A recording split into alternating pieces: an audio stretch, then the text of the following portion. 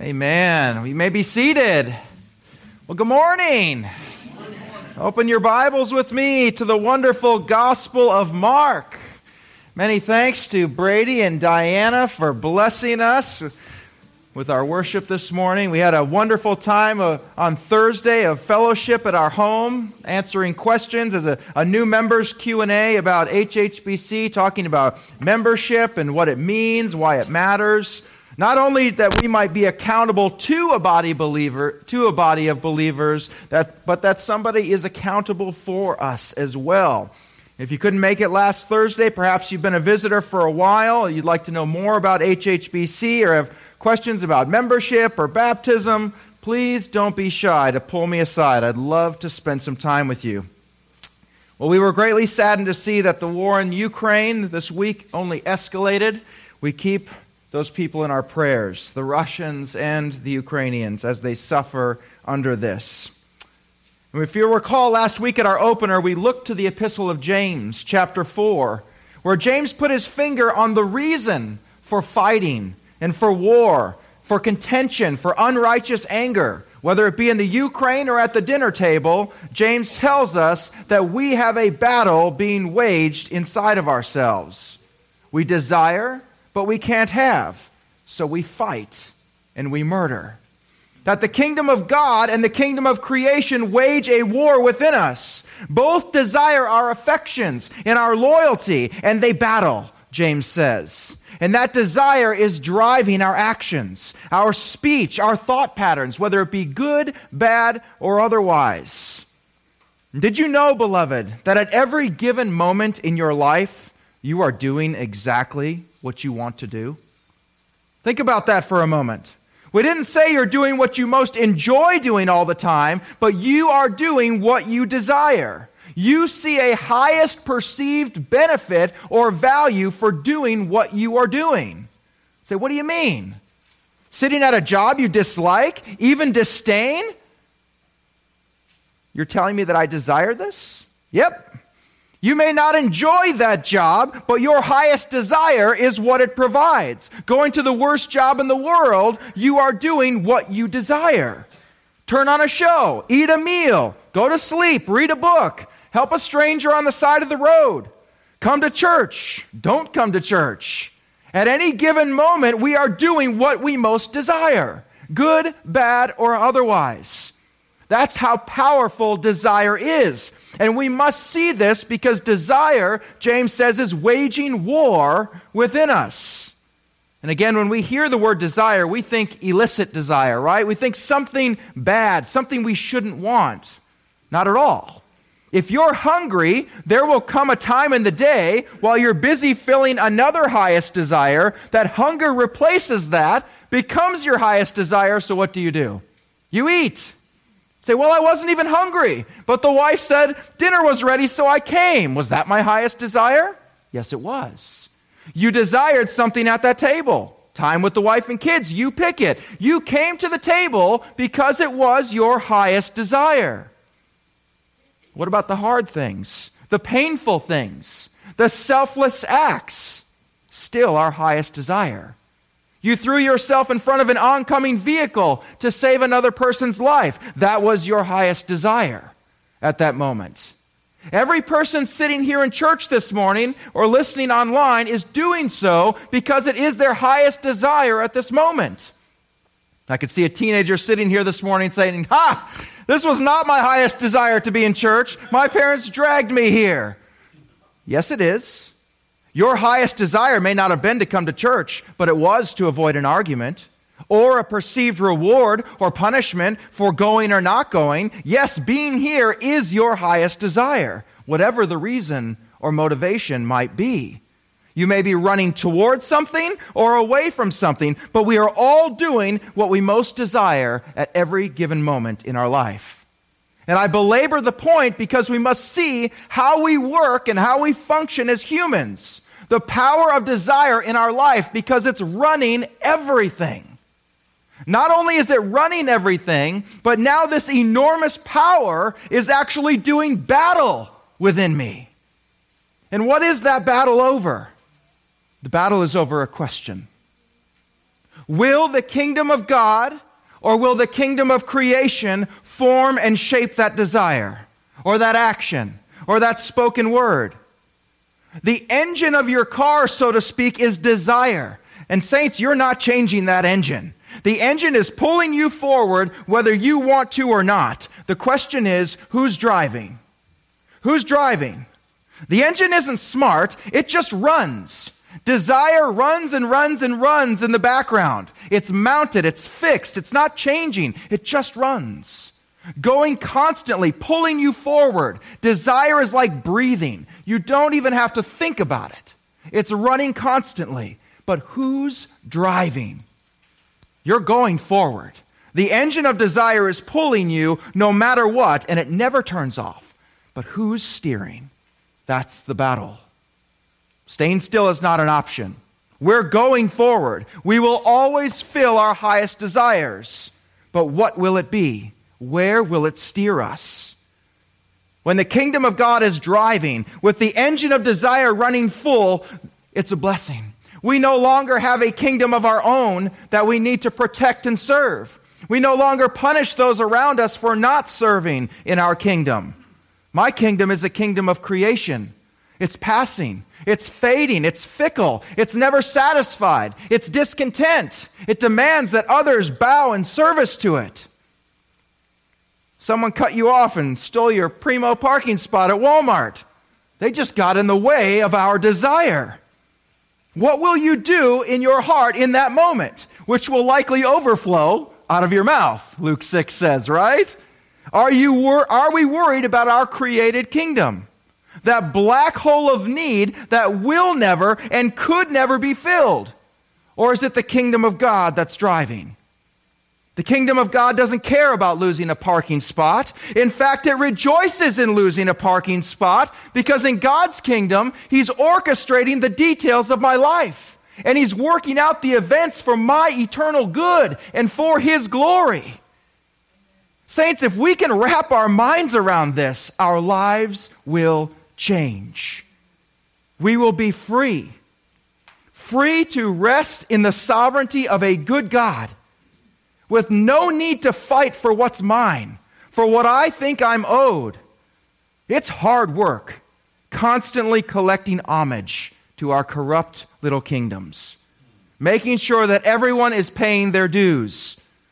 Beloved, we are owed one thing, death and hell, and Jesus has defeated both. There is a battle, James says. Every moment of every day, who's driving? That engine, beloved, that engine of desire, it is pure Ferrari. That means great trouble with the wrong driver. Great trouble. There is a battle. So this day, this hour, that choice, that word, that thought, may the kingdom of God be driving. Amen? Amen. Well, last week we finished our two-part series on the Transfiguration. I understand we had some technical issues with our audio, and we have restored that. So if you missed that last week online, check back. It is there now. You won't want to miss that. Because we witnessed an amazing scene. Atop Mount Hermon, in the cool of the air, Jesus was transfigured before Peter, James, and John. His clothing whiter than white. His face being altered, shining like the diamonds. And if that were not enough to contemplate and behold in all of its splendor, Jesus was joined by Elijah and Moses. And we gave considerable time to address many of the questions that are raised by such a very unusual event. Two Old Testament figures appearing in the New Testament in body before Jesus. It begs 1,000 questions, and we endeavored to answer many of them. And some answers we simply don't know. I was asked the great question of how the disciples knew it was Elijah and Moses. We aren't told. We aren't told. Yet our scene atop this mountain was pregnant with theological implications and with truths to glean. And as we begin coming back down the mountain today, we peer into a fascinating discussion that's happening amongst the four: Jesus, Peter, James, and John. As they're still in doubt in this state of semi-shock and bewilderment. They're seeing that all hopes of a kingdom without a cross continue to fade. While not completely understood, indeed even after the crucifixion, they still did not understand. It was clear that the ushering in of the kingdom of God was going to look nothing like what they expected. So with that, let's look at our text this morning. Mark 9 through 13. And as they were coming down from the mountain, he gave them orders not to recount to anyone what they had seen until the Son of Man rose from the dead. And they seized upon that statement, arguing with one another what rising from the dead meant. And they began asking him, saying, "Why is it that the scribes say that Elijah must come first?" And he said to them, "Elijah does first come and restore all things. And yet how is it written of the Son of Man that he will suffer many things and be treated with contempt? But I say to you that Elijah has indeed come, and they did to him whatever they wished, just as it is written of him." Let's pray. Heavenly Father, we thank you for the incredible continuity of your word that we're going to see this morning. We thank you for preserving this. We thank you for showing the disciples as they were, not as high and lifted up and otherworldly men, but as men who were fallible and who wanted to understand and who struggled, Lord, just as many of us do here this morning. Holy Spirit, as always, we ask that you would attend to your word, that the arrow would find its mark. In Jesus' mighty name we pray. Amen. Well, some time ago, perhaps 20 years ago now, I hesitated whether or not to use this analogy, but there was a comedy movie with Robin Williams called Mrs. Doubtfire. And some of you may remember it. Basically, the plot line of the movie is that Robin Williams is dressing up as a woman to get hired as the nanny so he can be with and take care of his children that he's been separated from in a divorce. Well, through various humorous events, the children finally learn that this woman in disguise was actually their dad. And after the truth being discovered by the children, you see these scenes where they're just staring at this man in disguise, now knowing who he really was, in bewilderment. They're touching his rubber face and they're pulling on his wig. They could never see their nanny the same way again, knowing who he really was. It changed everything. And of course, they were forbidden from telling anyone who he really was. Of course, the secret eventually got out. Well, today I can only imagine that the disciples will never look at Jesus the same. They saw a peek behind the curtain, a temporary and restrained removal of Jesus' veil of humanity. Imagine them sitting around a fire at night, just like the children in Mrs. Doubtfire, just staring at him. Because you know who he really is now. What you see is not what you get. We must understand that these three men have been changed. Yes, Peter confessed Jesus to be the Christ in Caesarea Philippi. It was the proclamation of the ages. Flesh and blood could not reveal that to Peter, but only God the Father. He knew it. Peter knew in Caesarea Philippi, but now, how do we say this? He knew it. He knew it. It's the thrust of Paul's words to Timothy when he says, "But I am not ashamed, for I know in whom I have believed." You could never go to any one of those children in that movie after they saw what they saw and convince them that it was not really their dad. You couldn't. It's been often said that the man with an experience is not at the mercy of a man with an argument. These men have tasted and seen. They have experienced. But as we'll see in our text, increased revelation with our finite minds often bring increased questions. And even a command from the master to keep quiet. Isn't that amazing? Let's look at our first verse, verse 9. And as they were coming down from the mountain, he gave them orders not to recount to anyone what they had seen until the Son of Man rose from the dead. Well, let's look back at our first part here. And as they were coming down from the mountain. I have to say, no kidding. We're talking physically and we're talking metaphorically. They are coming down in elevation and in elation. Mark is not just relaying a change in geography for these disciples. They're about to come careening back down to reality. Like Paul, who has been taken up to the third heaven, right? Seeing things that are so magnificent that he couldn't even repeat them. And thereafter writing that he longed to go home, to go back to that glory, but it was more needful that Paul remain with the churches.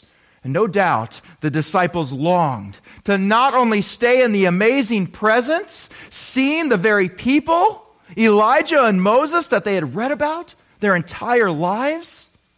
But what do humans do when something amazing happens to us? Or when we see something amazing, what do we want to do? We want to tell someone. It's our first and our natural instinct. Relay, relay, tell, tell. And now we have seen the ultimate on the mountain. You wouldn't believe what we have seen. And you wouldn't believe who we have seen. And Jesus says no. He gave them orders not to recount to anyone what they had seen. We've seen this phenomenon of Jesus commanding silence many times throughout the Gospels. Some refer to it as the Messianic secret, or I think better labeled the command to silence. And we've covered this topic in previous messages, and in truth, it's a message unto itself. But for the sake of brevity, why is Jesus commanding silence here? Why not go broadcast to the world what you've seen? We do, in fact, live to make the name of Jesus famous. Why this command to silence? Well, it depends on the instance that Jesus is commanding it. We remember the times that Jesus commanded the demons to silence, right? Those were different reasons. The demons meant to harm Jesus. They meant to harm his reputation. Not only that, but it's kind of like politics, right? There are some endorsements you'd rather not have. Thanks very much. But that's different than what we see here today. We see other times throughout the Gospels where Jesus commands either his disciples or someone else he had healed in some way to remain silent. And of course, many did not obey that command, right? And we wound up seeing the first consequence of Jesus being inundated with people to the point that it hindered his movement. It stopped his ministry. Second, Jesus' command to silence was most often followed a miracle. People followed him. Why? For the miracles. They followed Jesus for the show, to get a healing from him. Jesus did not come for the miracles. He was unlike any miracle worker to come before him or after. He was not to be known or to have notoriety as a miracle worker. That's not why he came. Why did Jesus come? 1 John 3:8. But the Son of God came to destroy the works of the devil. He came to save his people from their sin. He did not come to be a miracle worker, nor did he desire to be known as a two-bit miracle worker. Another reason Jesus commanded silence. Why else? Because God's timetable was in effect. Everything up to Jesus' arrest and death are on the perfect timetable of the Father. And this is a timetable set from the foundation of the earth, just like your election to salvation in Ephesians 1. And we saw the more popularity that Jesus gained, the more attention he drew. What does he do? What did Jesus do when the attention got to be too much, where he risked a premature arrest by the Pharisees? He would leave the area. Another reason for the secrecy. Another reason for the command to silence. So there are varying reasons for the command from Jesus to be silent about who he was and what he had done. But how about today's text? Why today? Recall even recently back in Caesarea Philippi when Peter makes his grand profession about the identity of Christ. What does it say? It says that Jesus strictly warned them that they should tell no one about him. Very similar to what we see here today. This all boils back to the disciples' understanding. Yes, Peter had confessed Jesus to be the Messiah, and he was right. But did Peter yet understand what it means to be Messiah? To be Messiah means that I'm going to have to come and die on a cross. I'm going to die, and I'm going to be resurrected. That's the central plan of the ages. And if you don't get that yet, if the reality and the beauty and the truth of God's plan to save a people unto himself is not your understanding, if that's not your anthem cry in the market square, then you need to be quiet, because that's an incomplete gospel. Right now, your good news is good news because you think Messiah has come to restore Israel. You don't have the full picture yet. But when will it come? Look back at verse 9. When can the disciples reveal what they've seen? Until the Son of Man rose from the dead. Now you have a gospel. Now you have good news. Go into all the world and proclaim that good news to every creature. Go yell it from the mountaintops that Jesus Christ is Lord, to the glory of God the Father. But not now.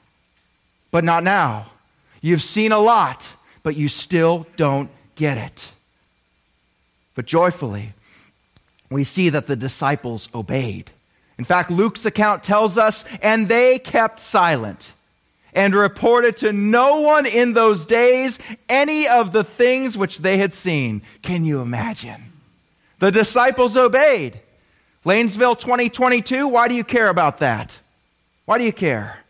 Because it tells us that we obey even when we don't understand.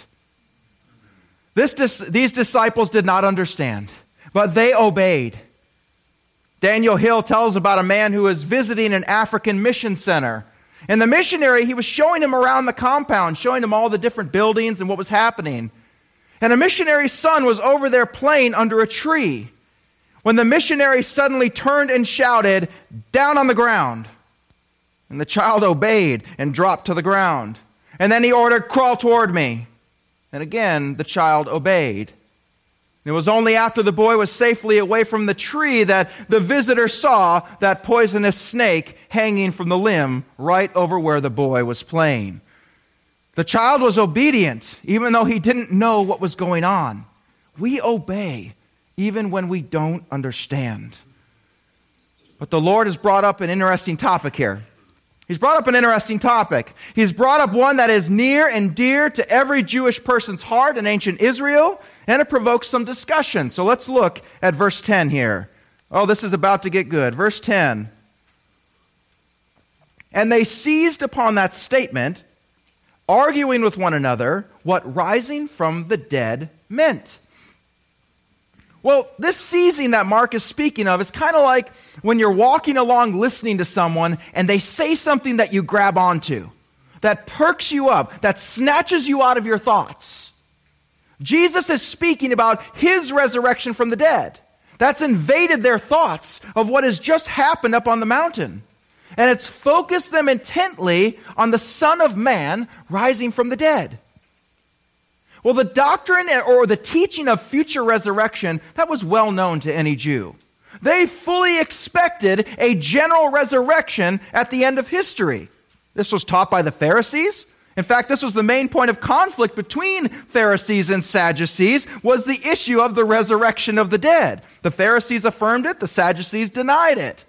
But this was a well-known doctrine. So it wasn't the concept of resurrection that the disciples are struggling with here. It was this resurrection that they're struggling with. It was Messiah's resurrection. As we've belabored many times, when the Jewish think Messiah, they think ruling and reigning, not suffering and death. How hard is it? How much work is it when we have a thought process ingrained into us that needs to change?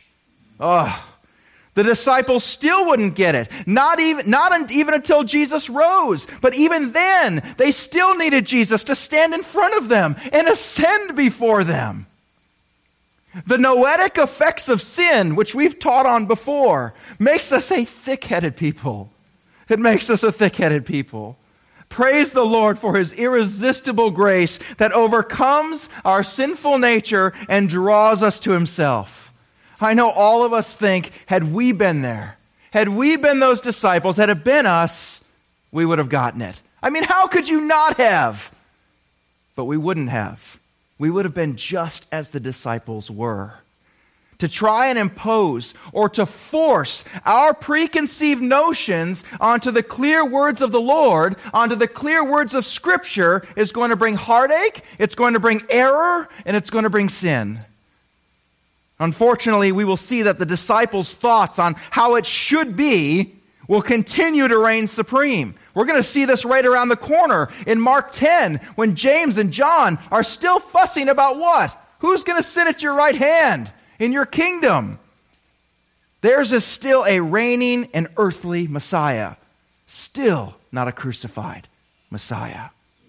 Instead of saying, Lord, I don't understand it, but you have spoken it and it is so, the disciples will continue to fight it in their hearts. And don't we do that, beloved? Don't we have areas of our life and of our doctrine where we sit in judgment over Scripture? Where we put our word above His, if not in word, perhaps in practice, or even in heart attitude. It says that they've seized upon Jesus' statement, arguing with one another what rising from the dead meant. Well, there should be no argument, really. Jesus has spoken of it numerous times up to this point. Yet here we still are. But we can see the working of the human mind in the disciples here. How do our minds work when we're trying to wrestle a hard saying, perhaps a hard doctrine, which is exactly what the disciples are trying to do here, by the way. We say, well, if this is this, then what about that? Watch verse 11 here. Watch verse 11, exactly what happens with the disciples. Verse 11, and they began asking him, saying, why is it that the scribes say that Elijah must come first? Can you see their wheels turning? They had all their puzzle pieces all nicely in place.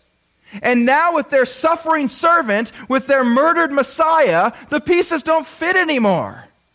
So if that's the case, Jesus, if you're going to be killed and you're going to be resurrected, then explain this. Why is it that the scribes say that Elijah must come first?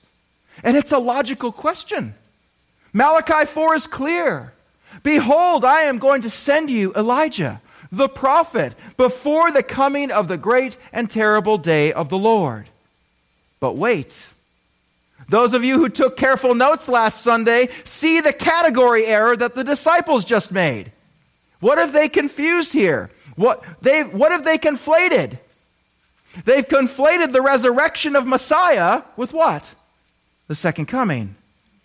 Now, we cannot fairly say confused or conflated, really, because they knew of no such thing as the second coming, right? Depicted in Scripture as the great and the terrible day of the Lord. To the Jew, there wasn't two comings of Messiah. There was one. There was only one. And when he gets here, he will be here on earth and will set all to right. Complete military victory. Israel restored to greatness. There's no such thing as a second coming to an ancient Jew. So the disciples are having to take this in layers. Imagine being taught something totally foreign to you, different than you've ever been taught your entire life. And the person that's saying it is backing it up. In fact, he just transfigured before you. So wait a minute. Let's just say this is all true. Then why didn't Elijah come? That's why so many people thought Jesus was Elijah, didn't they? Well, he had to be. Jesus couldn't be Messiah because Elijah would have already been here steamrolling a path for him. But now for Peter, James, and John, Elijah has just appeared. He was there on the mountain. But how does this all work together? What does this all mean? Put my theological puzzle together, Jesus, because you just wrecked it. And Jesus, ever the patient teacher, look at his response here in verse 12. Look at verse 12. And he said to them, Elijah does first come and restore all things. Let's pause there for a moment. First words out of Jesus' mouth is, you're right. You're right. Elijah does come first. Elijah does come to prepare the way. But Jesus gives a mild rebuke here in the second part of verse 12. Look at this. And yet, how is it written of the Son of Man that he will suffer many things and be treated with contempt. You have Malachi 4. Elijah is clearly there. He's clearly a forerunner to the coming Messiah. That's all true. But we don't get to pick and choose our scripture. While Malachi 4 speaks truth, it's not the whole truth. Yes, we have Malachi 4, but we also have Isaiah 53.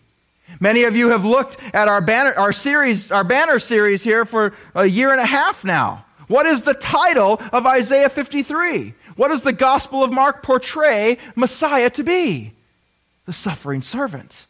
The suffering servant.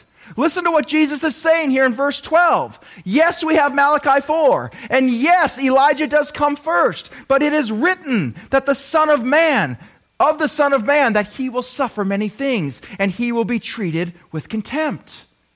Isaiah writes, surely he took up our pain and bore our suffering, yet we considered him punished by God, stricken by him and afflicted. But he was pierced for our transgressions. He was crushed for our iniquities. The punishment that brought us peace was on him, and by his wounds we are healed. And we all like sheep have gone astray. Each of us has turned to our own way, and the Lord has laid on him the iniquity of us all. He was oppressed. He was afflicted. Yet he did not open his mouth. He was led like a lamb to the slaughter. And as a sheep before his shearers is silent, he didn't open his mouth. By oppression and judgment he was taken away. Yet who of his generation protested? For he was cut off from the land of the living. For the transgressions of my people he was punished. This was read in the synagogue. They grew up with this. The psalmist cries out, my God, why have you forsaken me? Why are you so far from saving me? So far from my cries of anguish? My God, I cry out day by day, but you do not answer. I find no rest. I am poured out like water, and all of my bones are out of joint. My heart has turned to wax. It has melted within me. My mouth is dried up like a potsherd, and my tongue sticks to the roof of my mouth. You lay me in the dust of death. Dogs surround me. A pack of villains encircles me. They pierce my hands and my feet. All my bones are on display. People stare and gloat over me. They divide my clothes amongst them and cast lots for my garment. The foretelling of a suffering servant has been there all along. We don't get to stand on Malachi 4 and skip or misread the rest. The crucifixion of Jesus was a complete shocker. But should it have been? Beloved, when Psalm 22 that we just read was written, crucifixion did not exist. It didn't exist. Yet he speaks of piercing hands and feet. Your heart turning to wax, that's signifying breathing difficulties. All of these are crucifixion. His scourging, his denial by men, his mistreatment, even being thirsty on the cross. It's all there. And yet the disciples seem shocked that he says the Son of Man will be crucified and he'll suffer. We are not cafeteria Christians, beloved, walking down the buffet of Scripture, picking and choosing what we put on our plate.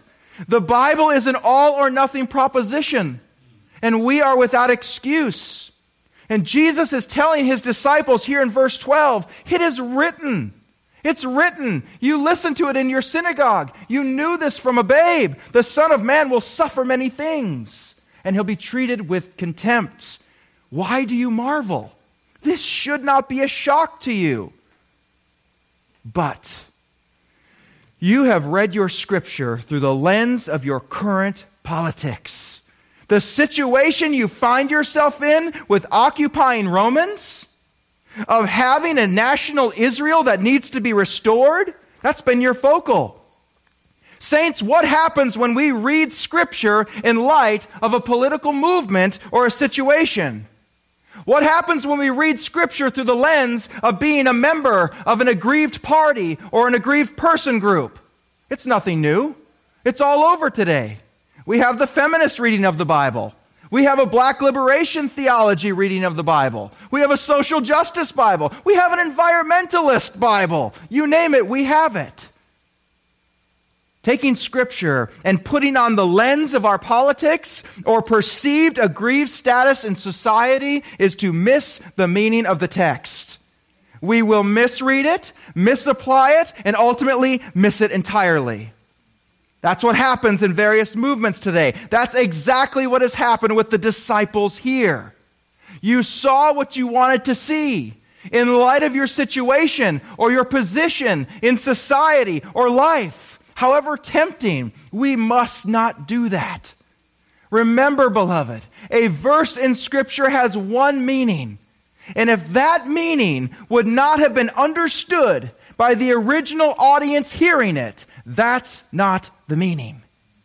This principle of reading our Bible rightly will save us from tremendous error. And he said to them, Elijah does come first and restore all things. And yet, how is it written of the Son of Man that he will suffer many things and be treated with contempt? Well, Jesus continues to unfold this verse. Verse 13, but I say to you that Elijah has indeed come, and they did to him whatever they wished, just as it is written of him. That final verse, you don't know how tempting it was for your pastor to do a message just on that. There is a field of treasures in here, but I need you to hang on and dig deep. Broad strokes. Who are we talking about here? Well, we need to rotate the gospel diamond, as the Puritans called it. Look at Matthew and Luke's account. No need to turn there. I'll read it for you, but we don't need to guess what we're talking about. He tells us, Matthew 17, but I say to you that Elijah already came, and they did not recognize him, but did to him whatever they wished. So also the Son of Man is going to suffer at their hands. Then the disciples understood that he had spoken to them about John the Baptist. Okay, thank you very much. If we go to the beginning of Luke's gospel, that speaks of the coming and the birth of John the Baptist, right? And we read, he will bring back many of the people of Israel to the Lord their God, and he will go on before the Lord in the spirit and power of Elijah, to turn the hearts of the parents to their children and the disobedient to the wisdom of the righteous, to make ready a people prepared for the Lord. That is verbatim Malachi 4, 5, and 6. So there's no doubt what we're trying to say here. However, there is much, much more to it than that. So back to our text, verse 13. But I say to you that Elijah has indeed come, and they did to him whatever they wished, just as it is written of him. Well, it would be very easy to get in the weeds on this, so we'll try to keep it very simple. In John 1:21, John the Baptist was asked if he was Elijah. And how did he respond? He said, no, I'm not. John the Baptist knew what they meant. He knew that they were asking about the physical, literal return of Elijah. He says, I'm not him. Scripture says that John the Baptist came in the spirit and the power of Elijah. So what's the difference? Why the distinction? Did John the Baptist fulfill the prophecy of Malachi 4 or not? You're going to love this answer. Yes and no. Yes and no. Not in the literal and the complete sense. However, some may remember us teaching about types and antitypes in Scripture. Do you remember that? Old Testament types, whether it be people or places or even objects, that find their fulfillment or their completion in the New Testament or at a later time. Well, here's what's fascinating about Elijah and John the Baptist. They will both fulfill type and anti-type roles.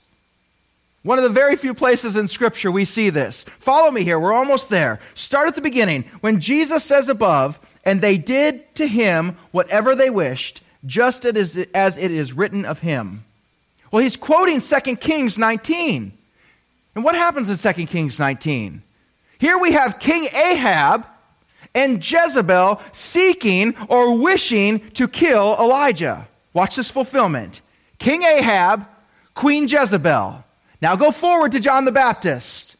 King Herod, Herodias, did kill John the Baptist. Is there a better fulfillment of type antitype than Ahab to Herod and Jezebel to Herodias?